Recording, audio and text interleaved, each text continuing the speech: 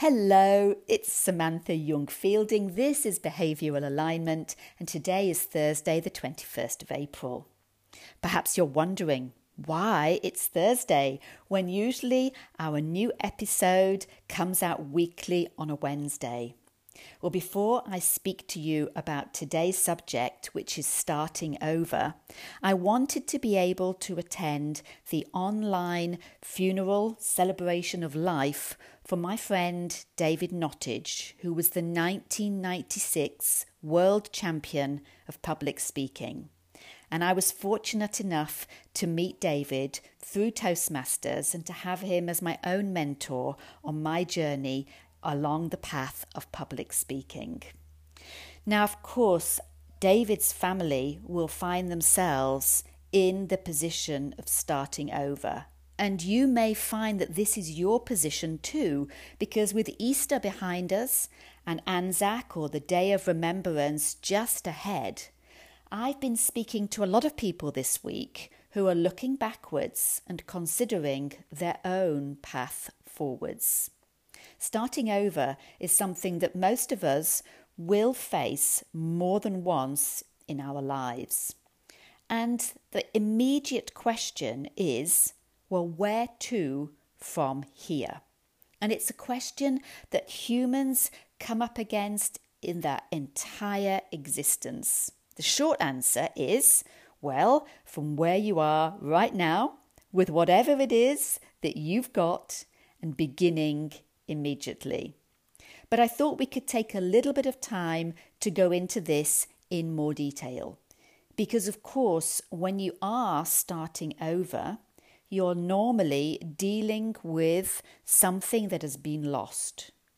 You're assessing what remains upon which you can build forwards, and you're planning for what could potentially come next as precisely as possible.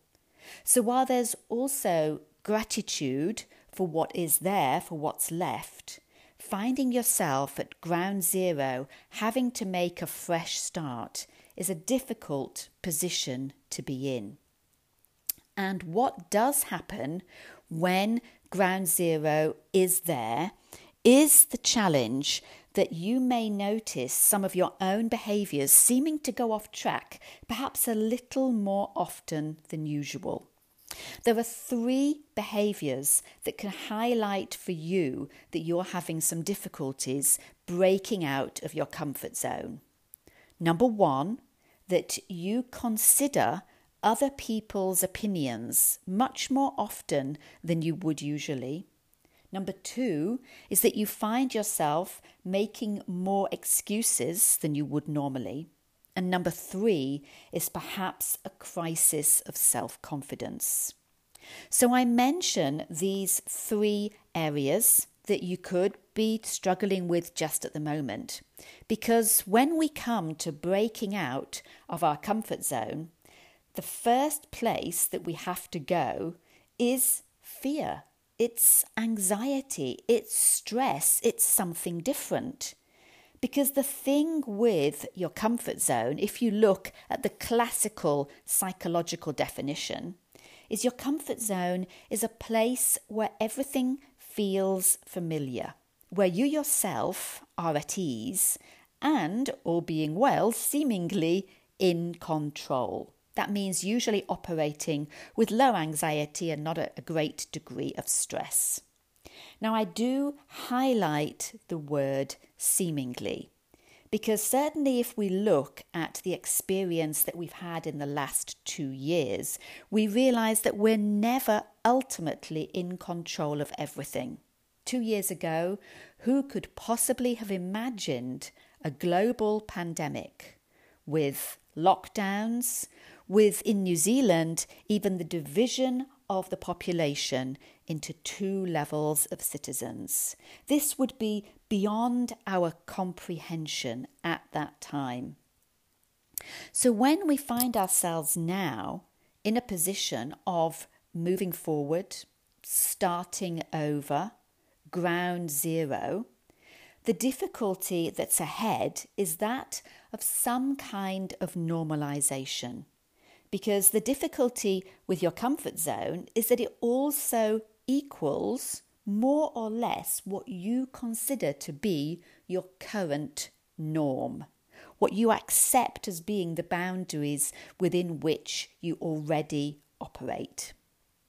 Now, the term comfort zone was made popular in the 1990s by Judith Bardwick, who is a management thinker, and she published a book in 91 which was called Danger in the Comfort Zone.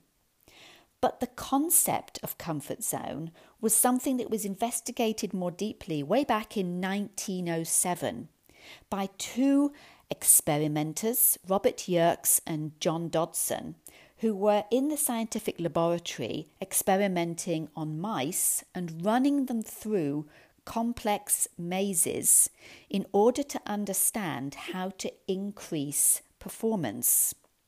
What they were actually using was electric shocks, and they were raising the intensity of the shocks to get the mice to run faster and complete the maze more quickly, one definition of performance. However, what they found was that when the shock was raised above a particular level of intensity, the mice no longer ran faster. Their performance did not increase. In fact, what happened is that the mice began to hide.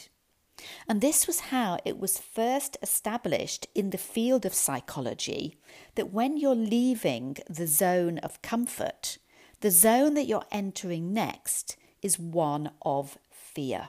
And it takes great courage to push your own personal boundaries slightly further away from you to move into something that you know is going to be more challenging than the place where you have been previously. Because another definition of your comfort zone is a behavioural state where you're operating, certainly anxiety neutral, but also with a limited set of behaviours and delivering a steady level of performance without a great sense of risk. Now, another way of looking at that behavioural state could be a plateau. And so the challenge that we have is that in order to break out of our comfort zone and improve our performance, go further, raise the bar, move away from what is known, is that we are going to have to take courage in both hands and move through some level of fear for a prolonged period of time until we can achieve learning. So first we need courage, and secondly we need perseverance, because the fear does not disappear overnight. Once we can start to acknowledge that we have gained some learning through the new experiences, then we are heading towards growth, and we can expand on that learning and move ourselves further along. But the initial and probably the biggest step is to actually go into fear, eyes wide open, both feet first. So I thought what might be useful is a couple of tips, as we always do, to know how it is that we can do this in the most successful way. So firstly, self-awareness is, as usual, key. And one of the great ways to be more self-aware is to be in the now. I mentioned the quick way to move forwards is to go from where you are with what you have and to make that move immediately. So being in the now means that you're going to acknowledge the fact that emotionally you are going to be up and down. Other people's opinions are going to knock you off track. You may find that you've got more than one excuse as your self-confidence really starts to give you a few kicks and you're wondering why on earth it is that you're bothering in the first place. But noticing those behaviours that denote that you're in hiding rather than actually stepping out of your fear is all about being in the now, being more self-aware. So that's point number 1, be in the now. But point number 2 is to get the support that you need. There are going to be issues that you need to resolve. These might be your emotional issues dealing with your loss. It could be that you need some support just to get a new plan in place, or perhaps you need accountability to get started and keep going. So while gratitude is a wonderful emotion to be employing, if you want to actually move forwards, gratitude needs to be accompanied by support. And I would suggest that the best support to get is expert support. People who have been there, done that, and can help you through. You don't necessarily need to go and pay for it. Some of this is available DIY. There are books out there. There are groups of people who are aiming for the same place that you're going.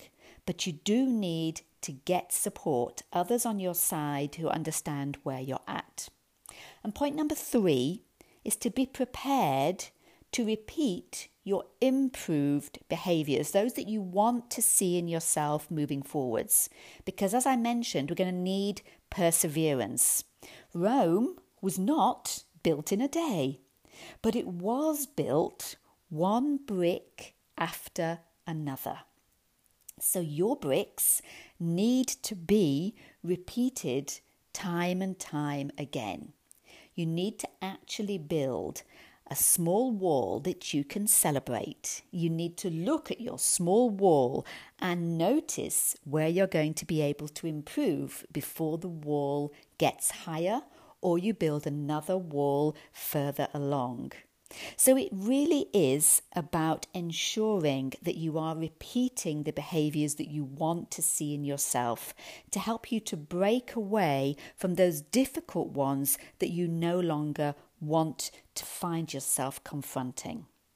So from comfort, we head towards fear. That brings us learning, and then growth is the final step.